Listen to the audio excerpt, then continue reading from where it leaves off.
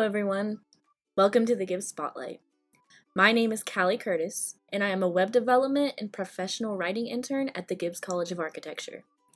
Today, we are talking to Shawn Schaefer. Shawn Schaefer graduated with his master's in architecture from OU in 1993, and he has been the director of the Urban Design Studio since 2000. The first question I'm going to ask you here is, how have design methods and practices changed in the field of urban design since you were a student? I barely know where to begin, right? There's so many things have happened, since I was a student in the practice of urban design and the construction of cities. I'll list some of the things and some things that have influenced me the most. One is community-based participatory research and design. I think a lot of architectural designers, especially, from maybe my generation or the generation before, there was a lot of this, solitary genius, like, we'll go away, we'll come up with this beautiful, rational design and, everybody will love it sort of thing. And that didn't work out so well. Now we use a completely different approach where we basically are, servants to our communities and our clients. And we ask them to set the agenda or the program for a design, that sort of thing. So, I think that was a big shift, big change in the methods. A lot of things have happened. Sustainability and resilience was something that I can't really remember getting into too much in school, but now it is extremely important. We're facing things like climate change and globalization, mass urbanization, around the world. Designing for acute shocks and chronic stresses has become a big part of what we're interested in. Some other methods sort of embraced over the years, things like using design games to engage people in the design process, and using behavioral economics when we create spaces, thinking about how people will use our spaces, both as they were functioned to use and how we might not have anticipated they might use. So you said that you'll use design games. Mm-hmm. What do you mean by that? My hero in this area is a guy named Henry Sanoff, and Henry's still around, and he's actually worked with some of our students on projects. But he came up with this idea, to actually involve users of buildings or citizens of neighborhoods or public spaces, and to come up with games that were fun to play, help them develop ideas. So I'll give you an example of, we did a project here in Tulsa called Tulsa Midtown Redux. One of our city councilors at the time asked us, "Hey, can you help us with this?" Because we're having this issue. So we have an old historic neighborhood in Midtown, and it's got a lot of great old homes, and there's some major streets like Cherry Street and Utica Avenue that go through the neighborhood, and there's a lot of commercial development taking place. And the developers are in some cases tearing down buildings, they're adding parking lots, parking is spilling out onto the residential streets, it's having a negative impact, the neighbors are up in arms, what can we do, And so what the studio did was we actually invented a design game that we could play with the neighbors and the developers, and we brought them together. Instead of antagonizing them, having them, in an adversarial position, we asked them to work together and come up with, what would you like to see, developers, and what would you like to see, residents? Some of the residents wanted no development. Well, that was not the premise of the game, because we need development. The city needs development. And the fact of the matter is, probably a lot of these neighbors, end up going to the shops and restaurants and things that were being developed. So it was a matter of getting them focused on the issue and getting them working together. And the students built models that they were planning models. So they were pretty large scale, and there were building blocks like Legos, that we cut out on our laser, and people had to stack them up. They had to provide for parking. It was pretty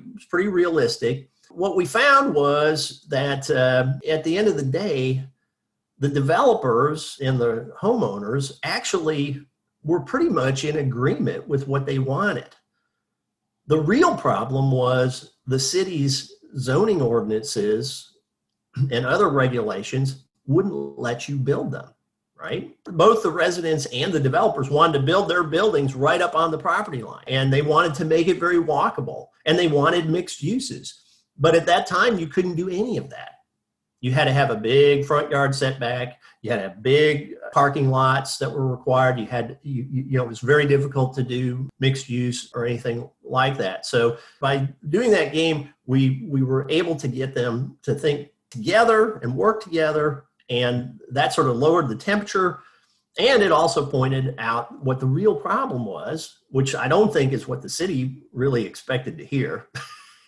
And took quite a while to even change any of that, but it has been changing, right? I mean, we do have more, mixed use zoning available. We're still kind of working on the setback thing. The parking situation is a lot better too. So anyway, so that's an example of a design game, but there's a lot of different kinds of games. And, one of the things that one of my former students, David Beach, was working a lot with the Tulsa and Union Public Schools, and he developed design games that were electronic via, that you could use via the web and social media. Thank you so much. Now, how would you say that the use of technology has changed since you were a student? Oh man, that's another massive thing. So, I guess I'm getting pretty old, right? But like when I was in school, I remember Professor Dietrich, he taught a computers in architecture class, okay? I still remember one of the assignments is we had to write a program to draw a circle, okay? And it was like a week-long assignment, and we were programming, I think in Fortran, it was like 3 pages of code just to make the computer draw a circle and print it out on a piece of paper, And so that's how primitive it was, right? I mean, and I remember we got AutoCAD. It was some very early version, like 2.5 or something. And we tried using that. We didn't have any email. We didn't have cell phones. I'm not that old, but there was, not a lot. When I graduated and I started working at Murray Jones Murray, the first job I did was for the Army Corps engineers, and we drew everything by hand. And the second job for American Airlines, and they required CAD. And I remember the company had to buy a computer to do it. And I was the youngest intern, right? And so they figured, well, he can figure it out. Nobody else knew anything about it. And I remember they got me the computer and it had 4 megabytes, not gigabytes, 4 megabytes of RAM. And everybody was like, oh my God, that is incredible. 4 megabytes of RAM. So, it was very different in terms of technology. Just since I've been the director, 20 years, things have changed dramatically. So, we have rapid prototyping tools in the studio. We've got a stereolithographer. We've had a laser cutter almost the entire time that I've been director. We acquired a drone to take aerial reconnaissance surveys. We have parametric and procedural modeling programs that we use, things like Rhino and Grasshopper and City Engine, that we can do things. I learned all about GIS and big data. I've been doing those sorts of projects. These were things I had no clue of when I was a student. Technology, and then of course, like cell phones and stuff. And using those in practice, using those for community outreach and things like that, that's just really changing things. And I think, I'm reading a book right now called The Smart Enough City about, the role of technology in how cities work and how, we shouldn't rely on technology to solve things. And in a lot of cases, trying to oversimplifies the problems, right? The problems in cities, not just to make things as efficient as possible. Sometimes you can make things efficient. So like in the book, the example they use is at MIT, they designed a system where the cars could talk to one another and you didn't have to have any stoplights. And so the cars would go through just whenever they wanted to go through. And that's very efficient. You can put a lot of cars through the intersection quickly that way. But it didn't think at all about pedestrians and cyclists or public transit or anything. And they were totally left out of the equation. So that's kind of an example of how technology could go awry if you're not thinking about the issues in a broad way. Okay, thank you.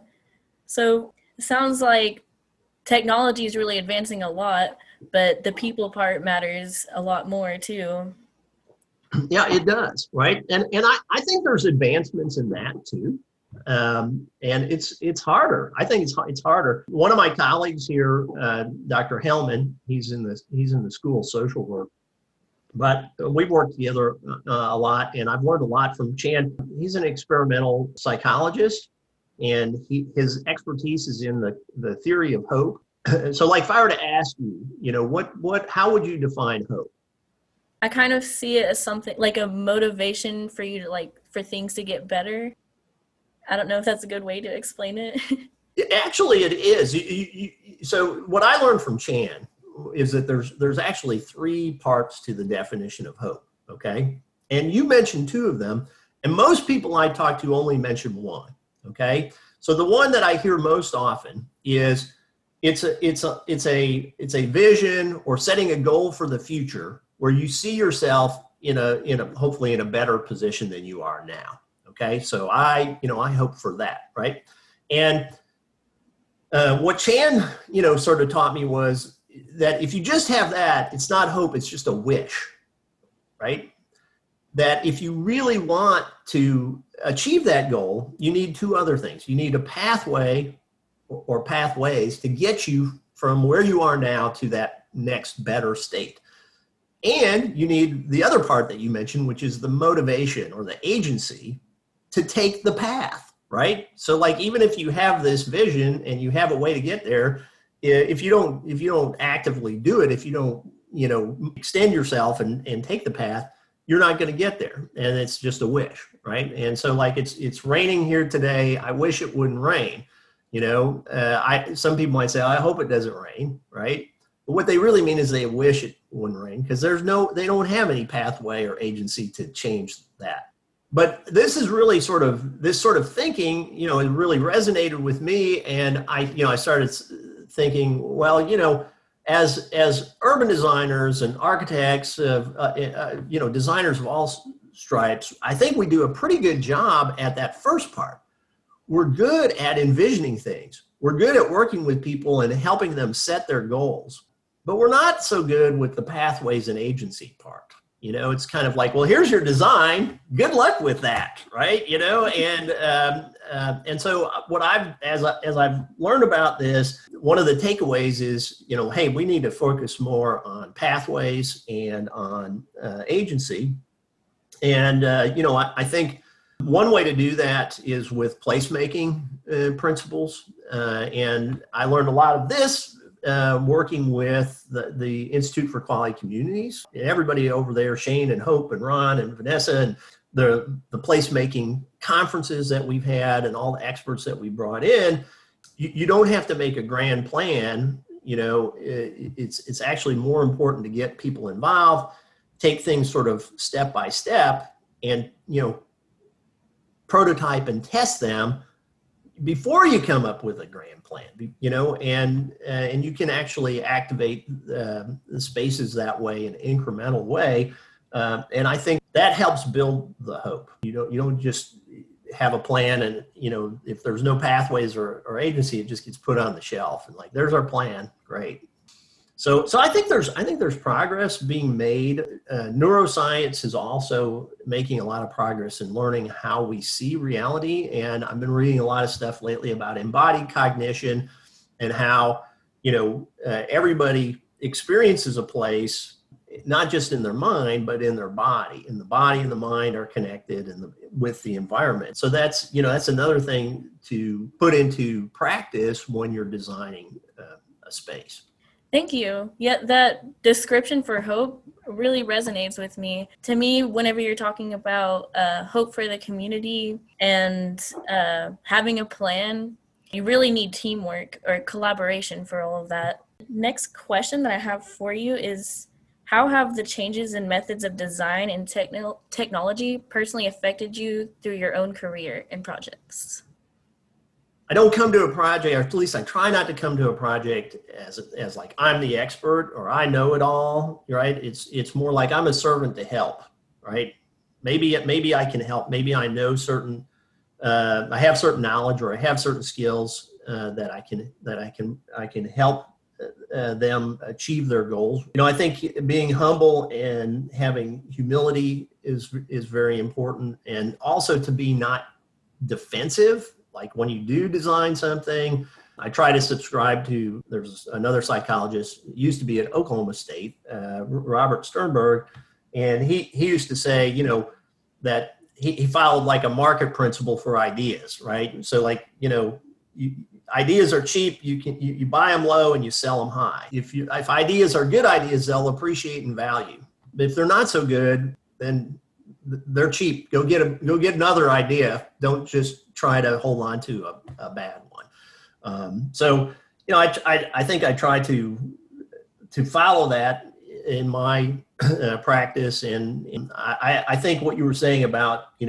teamwork and working in multidisciplinary environments is definitely where we're at and where we're heading even more, because things are so interconnected, and particularly cities, as sort of complex adaptive systems. No person can know it all. No person can grasp it. Even a multidisciplinary team may not be able to grasp it all. Thank you. What would you say is the most valuable thing that you've learned at Gibbs College? For me, it's just to keep learning, right? And that's one of the reasons I like teaching, because I meet with the students all the time, and they always know more than I do. They have new ideas. They keep me on my toes, and I like to learn things. Mastery, I think, is a fun thing to do. To take something that you don't know and work at it and develop the skills so that at some point you have command of it. I don't know how best to put that. Maybe that's a value that I learned at Gibbs. One of my favorite professors when I was a student, a guy named Jay Randall. He very much sort of taught by example. He was into phenomenology. I remember the first day of class in his class, my friend Don and we were coming to class, and we heard this like clang, clang, clang noise, right? The school was in the stadium at that time. And it's like, what is going on? I don't know. What is that? I don't know. And it getting louder and louder. And we get there, and Professor Randall, first day of class, he's got an anvil, like the Wile E. Coyote anvil, right? From Roadrunner cartoons. And he's got this piece of metal, and he's got a ball peen hammer, and he's pounding on it. And it's turning into like this beautiful shape that, it's got all the marks from the peen on the hammer that he's hammering it with, and we were just transfixed by that. I think that's like an example of mastery, right? Like he was showing, he was trying to show us, not by words, not by like, oh, you must do this or you must read this or something, but like, watch me. Okay. And you'll see how it's done. Right. And then someday, maybe you'll be able to make a beautiful metal sculpture, or not a metal sculpture, but whatever you're trying to master, you'll be able to master it. Thank you so much. So my next question is, what thoughts did you have about the field when joining, and how did your thoughts differ from reality? I think you're sort of trained to think that architects have a lot more power than they really do. A lot of the decisions are made by other people, your clients, people that hold the purse strings, code officials. There's just so many other things that you have to adapt to. And I think that really, more than anything else, is something you had to adapt to in practice. And you adapt pretty quickly to that. If you can't accept that, well, you're probably not going to last that long. Okay, so you basically learn that the reality is that you don't really have a lot of control over what you're wanting to build, because that's kind of what your clients needs and what they want. that you have to look for. Yeah. Yeah. Most people don't look to you as like the final authority on things. Right. Yeah. So did you have any projects that you would want to talk about and share? So I've been doing this so long, I have like many projects, and I could bore you to death. I've got I'll just tell you maybe a couple that stand out in my mind. So when I first started teaching, when I first was the interim director, one of my first classes, we worked on a project here in Tulsa for Southwest Boulevard. It's like a mile-long corridor it goes through the old part of Tulsa on the west side. It goes through an area called West Tulsa, an area called Red Fork. I had some students, and one of my first students is Weldon Bowman, who's now a very successful architect here in town, runs W Design. At the end of that project, we had a big presentation that we gave. We were working with the Southwest Tulsa Chamber of Commerce and the planning department. Pat Treadway, I know, was there, and some of the other leaders in the community. And we had a big exhibit and a big presentation. It was very well received. And at the end of it, the chamber asked the students to come up, and they presented the students they each got a little plaque that was, we appreciate your efforts to make our community better. And, it was basically a little award for them. And I remember afterwards, Weldon came up to me and he said, he was just like, oh, this is so great, right? And this is what it makes it all worthwhile. And I told him, I said, as long as you keep that motivation, right, you'll always be gratified with what you do. Right. And the goal should be to get the plaque, not to make money or become famous or, it's really, the goal is you get that plaque and you've made a difference with the people. That's one incident that really, sticks out in my mind. I've got tons of project stories, how long do you have, right? Well, I like that really stood out to you. So really a good motivation to have is the satisfaction of fulfilling someone's needs and having them appreciate the work. Right. For me, when you're retired and, you're on your rocking chair out on the porch, I think you're going to remember the people.